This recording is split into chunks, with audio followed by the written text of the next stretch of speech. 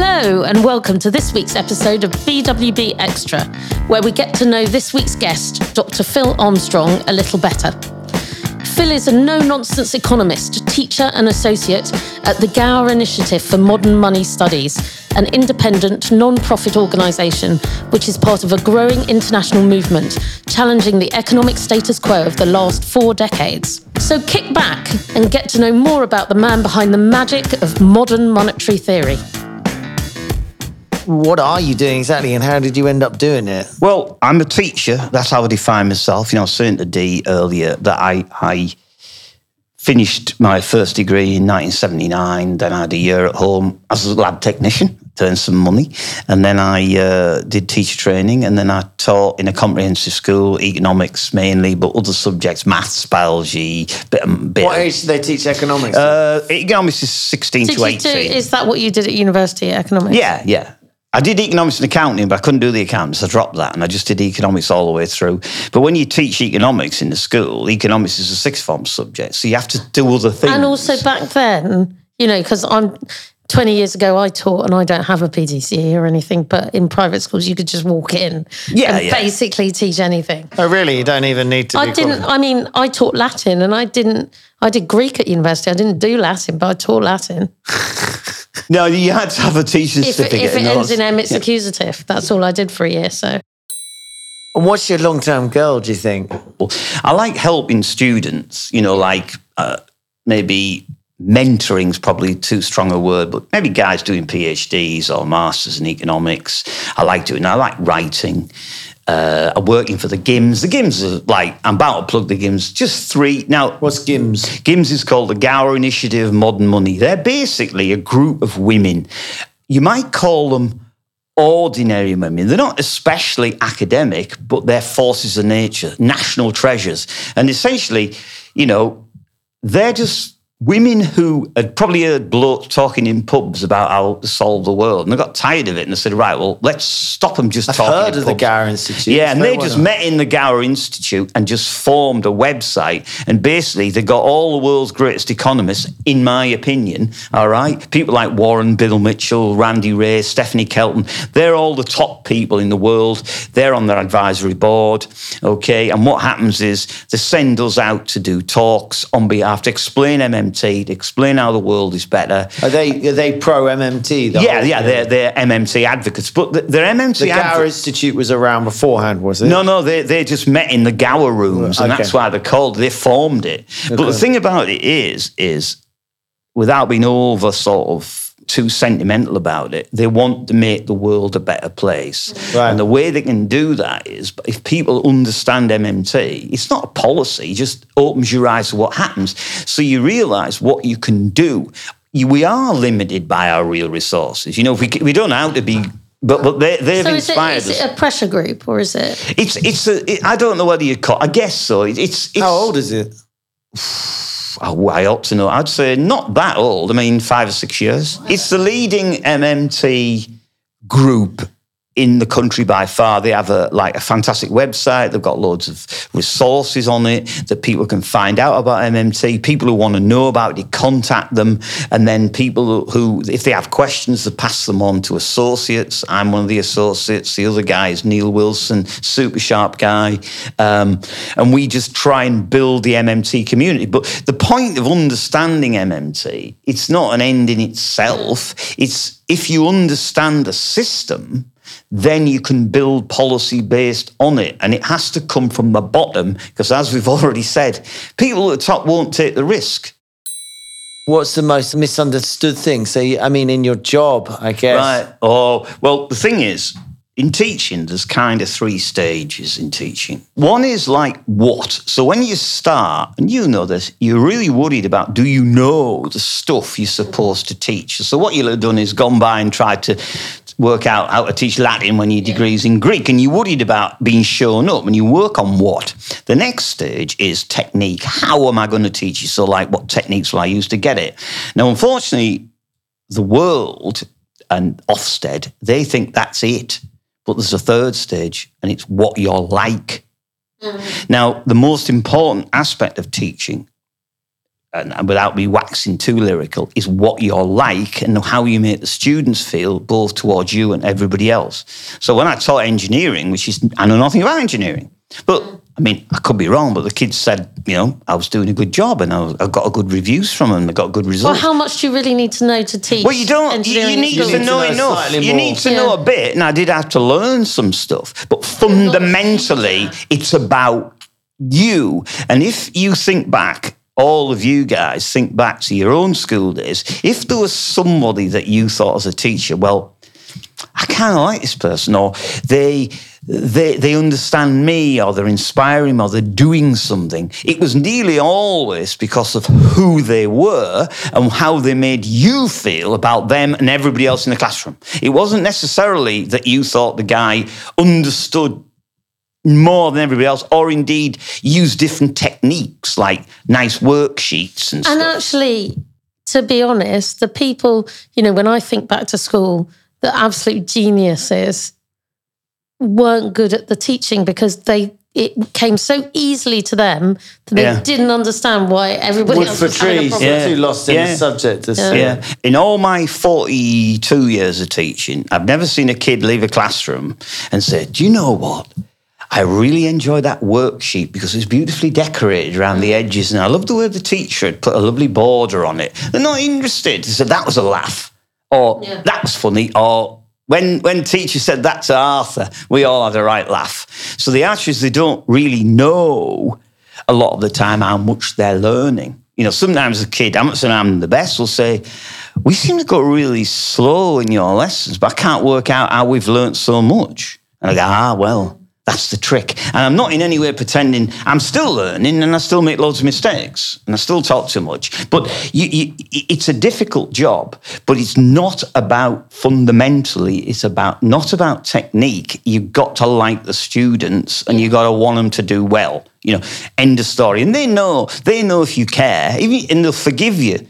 Young people are very forgiving relative to adults. If you make a mistake and you get something wrong, but they know whether you're bothered. Can you influence these kids? Well, not so much about the subject, but again, I'm getting a bit over philosophical, like believing in themselves, arguing with me, and things like go to university and don't be put off by student debt, because considering things on a wider basis. Considering on the wider issues. Or have you thought about studying that? Or say a kid looks nervous and I say, are you okay? And they go, I don't think I can do it. And I say, well, you can. And I'm going to prove it to you. What do you think is your biggest cock up in terms of what you've sort of in your career and where you've ended up? I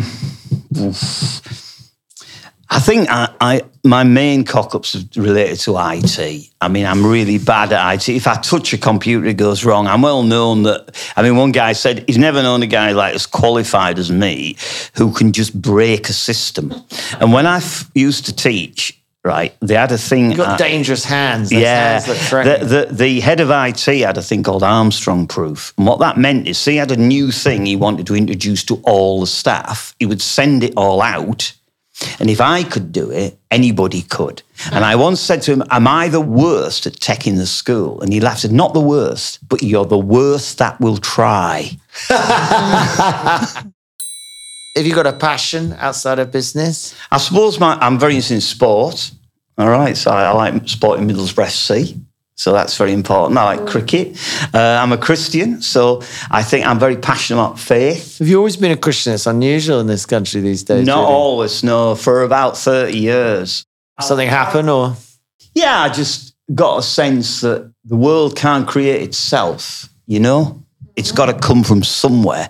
And that kind of bugged me for a while. It can't. I'm with you. I think it can't go, Yeah, like the E equals MC squared, like where did it come from in the middle? And I just kind of got a sense that you look at the world and there has to be some element of design in it. And then I went from that. Did you do Alpha or something? No, my wife I went to church with you with my with wife. step 2, but to then pick a religion is where I fall down. To be honest, that's quite hard. And a lot of people don't take that step, I think, and I wouldn't want to judge anybody. That would be really bad. Mainly because if you believe in a particular religion, there is a sort of external constraint. You know that little voice in your head that you think, you maybe shouldn't do that. Suddenly, would you agree, it becomes a bit more real. So if you think, well, I know the universe really can't create itself, but I'm just going to ignore that because no one's really given me a good enough explanation. And because faith is in fact faith, it's not science, and you'll never get it proved, because if it was, it wouldn't be faith. So in a sense, that becomes your problem. And in the end, it comes from like within. You just get a sense, you're ready, the balance tips, where you just think to yourself, in my case, I read about Christ, I believe in the fact that, you know, he is a man, fully God, died for me, and that really has helped me. It informs what I do. And I think as well, for me, it's very important, rightly or wrongly, that I'm a Christian and a socialist in that order, but I'm also a Christian socialist. And there's a great... Jesus, my head just exploded. Well, What's a Christian socialist? A Christian socialist, right, is someone, and there's a long heritage of it. The people who I would look to be like R.H. Tawney, Carl Polanyi, and to an extent, Tony Benn. And these are Irish Tony. This sounds like a gang. What they really think is like, how can you translate Christianity? Christianity is like the two great commandments: love the Lord your God with all your heart and all your soul and all your mind, and love your brother as yourself. Now, can you be a right winger and love your brother as yourself? Gosh, what does right wing mean? I think that's what we're all struggling with now. Because right wing, by that definition, means a bastard can't be kind. It's like, Well, if you're saying, right, okay, if you are a right winger, I mean, I'm going to. What is a right winger? A philosopher. Right, whoa, this is a great question. Yeah. Right, okay, let's just think. There's two kind of views of the world, isn't there? There's the right-wing view, which I'm calling it right-wing, is when you're born an individual with total rights to do whatever you want to do without worrying about anything else. It's called methodological individualism. Is that the definition of right-wing? Yeah. And the whole charity begins at home. Yeah. Now, this view really is, Thatcher summarised it with, there's no such thing as society, it's just a collection of individuals doing what's best for them. Left wing is then in so doing, the happy accident is we all end up happier.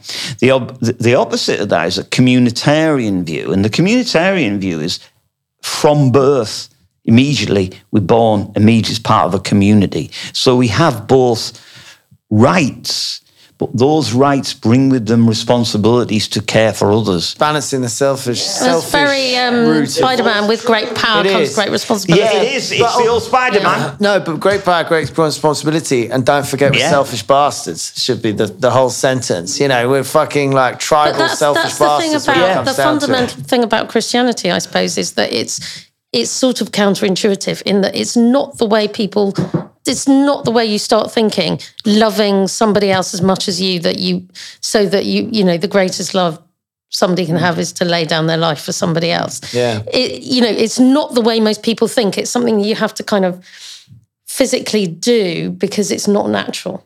I mean, without involving myself in too much theological controversy, in a simple, which is always dangerous, because I'm not a preacher, I'm an economist. But the thing is, if you look at that second point I made, love your brother as yourself, if you take it seriously, then you are, it's an old-fashioned word, morally obliged, aren't you?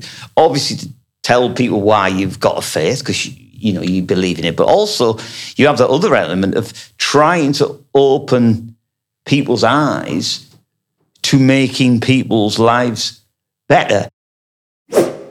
And now, a quick word from our sponsor. Uri Clark got its start back in 1935, and while the world has changed a bit, it's more than just survived. From complying with the FCA and all things financy, they can also speak fluently in the language of legalese. Uri Clark was born and raised right here in the UK, and now for 20 years they've been helping others get set up and on their way. Uri Clark's door's always open and happy to provide straight talking financial and legal advice since 1935. Big shout out to Sean Veer Singh for a stellar jingle. You can find him at Sean Veer Singh Music on Instagram. And at this point, let me quickly remind you to give us a nice review, please, on Apple Podcast or follow us on Spotify so you'll never miss an episode. Now back to the chat. What's the worst piece of advice you've ever been given? I would say don't be interested in cricket because my dad said it's boring, it's a slow game. You know, there are certain types of music. It's difficult because people tell you this music's good. And when you listen to it, you don't really like it first time. You got to keep on listening and eventually you get it. Now, cricket's like that. It's an investment. What is brilliant is my PhD supervisor, he loves marks and cricket. And what he does is he does this profound thinking about marks while he's watching cricket. Because it's a game that is so cerebral and you can be involved in the beauty of the game, but you can think about other things. Well, it's a bit like baseball in that respect, because you can spend all afternoon at a baseball game and anything exciting that happens, they show again on a big screen. So you don't really have to pay attention. You can just sit in the sun, people bring you food, and you read a book at the same time. And I've really, really, really enjoyed watching cricket. Because football, I find, although I'm a big Borough fan, I watch football. I think my wife described football to me once as an exercise in frustration. Because if you're playing really well, nearly always you don't score as many goals as you should. You come on at the TV. Yeah. It's not enough goals. And if you're behind, you're going, oh no, we're going to lose again. It's very rare in football. Once every 100 games, you'll win 5-0. And it's really tense, it's nervous, there's a lot of passion, and when you score, you lead. But cricket, you have tense moments in cricket, which is brilliant, but a lot of the time, you just enjoy it. And that's why cricket is great. I'm advertising cricket in all its forms. What's the best piece of advice you were given? Ooh, that's a good question. I would say follow your heart. And your arse will follow. Well, I have a mate of mine, he's like a legendary figure in my house. I met him at school. He was the cleverest kid in the school, and he could do anything. And I lost touch with him, but I knew he was clever. And I found him, and he's now like a major professor. And he could do anything, but he followed his heart. And that's what he always says, like, when you're a kid, do what you love. Is he a professor in an ice cream factory? He's a professor of Semitic languages Nice. at Cambridge. Whoa. He wrote the textbook. He is the most modest and wonderful guy, but... Semitic meaning... languages of the Jewish language, and Aramaic. All those kind of Levantine languages. Yeah, all land from the Middle East and all the dialects. Strange hearties. Boy, he's clever. Yeah. Hey? But modest. Any recommendations? Something to watch? Do you do podcasts? You record your own podcast? No, I wouldn't. I'm not like, it's nothing like this, but what Gims get me to interview famous economists. So I sit at the other side of the mic sometimes and ask them about their lives and economics. It's not as wide and kind of as this. Free range. Free range, yeah. It's very focused. That's what we like. So, I mean, I like various TV shows, and I love Mortimer and Whitehouse Gone Fishing. Oh, why? Who doesn't? Because Bob Mortimer is from Middlesbrough. He's a similar age from me. He's got the same sense of humour as me. He's just cleverer and funnier than me. Paul Whitehouse is very like my PhD supervisor. Oh, is it Paul Whitehouse? And have you not seen it? It's the loveliest thing. They're so like... I do both of them, but Whitehouse I know better. They just go and fish, and it's really slow, and they talk about random shit while they're fishing. And the other thing I think people have got to do is watch... Steve Coogan driving around. You've got to listen to your podcast, the BWB podcast with Pippa and Andy. Yeah. You've got to listen to that. Totally. And also MMT podcast and Macaron Cheese podcast. Okay, so this is where we give you 30 seconds to pitch your book or anything you want. Well, I've written one book. I'm still in debt with Edward Elgar. With the publishers. With the publishers, because my royalties aren't... What's the first book called? It's called Can Heterodox Economics Make a Difference? So this is all the rebel schools, the pluralist schools, MMT, all the others. If you imagine trying to destroy the Death Star in Star Wars, all the ragtag brigade of outliers, can they work together? Red 5. Yeah, can they blow the Death Star up? And also, on a more serious note, GIMS are bringing out their own sponsored MMT book in January. We've got all the best writers in the world. And by definition, if they're the best MMTers, they are the best economists. If you've got any to recommend to come on this pod, do let us know. Oh, yeah, they'll follow. So Warren Moser in there, Bill Mitchell, Randy Ray, all have been... Economists seem to have quite sexy names. Yeah. They all sound like they're porn stars, you know? Randy Ray. Randy Ray. Well, if you meet him, you probably think differently, but he's a lovely guy. They're all great guys. So I'd recommend buying these books. They are expensive, and I do apologise, but I didn't set the prices. So that was this week's episode of BWB Extra, and we'll be back with a new episode next Tuesday. Until then, it's goodbye.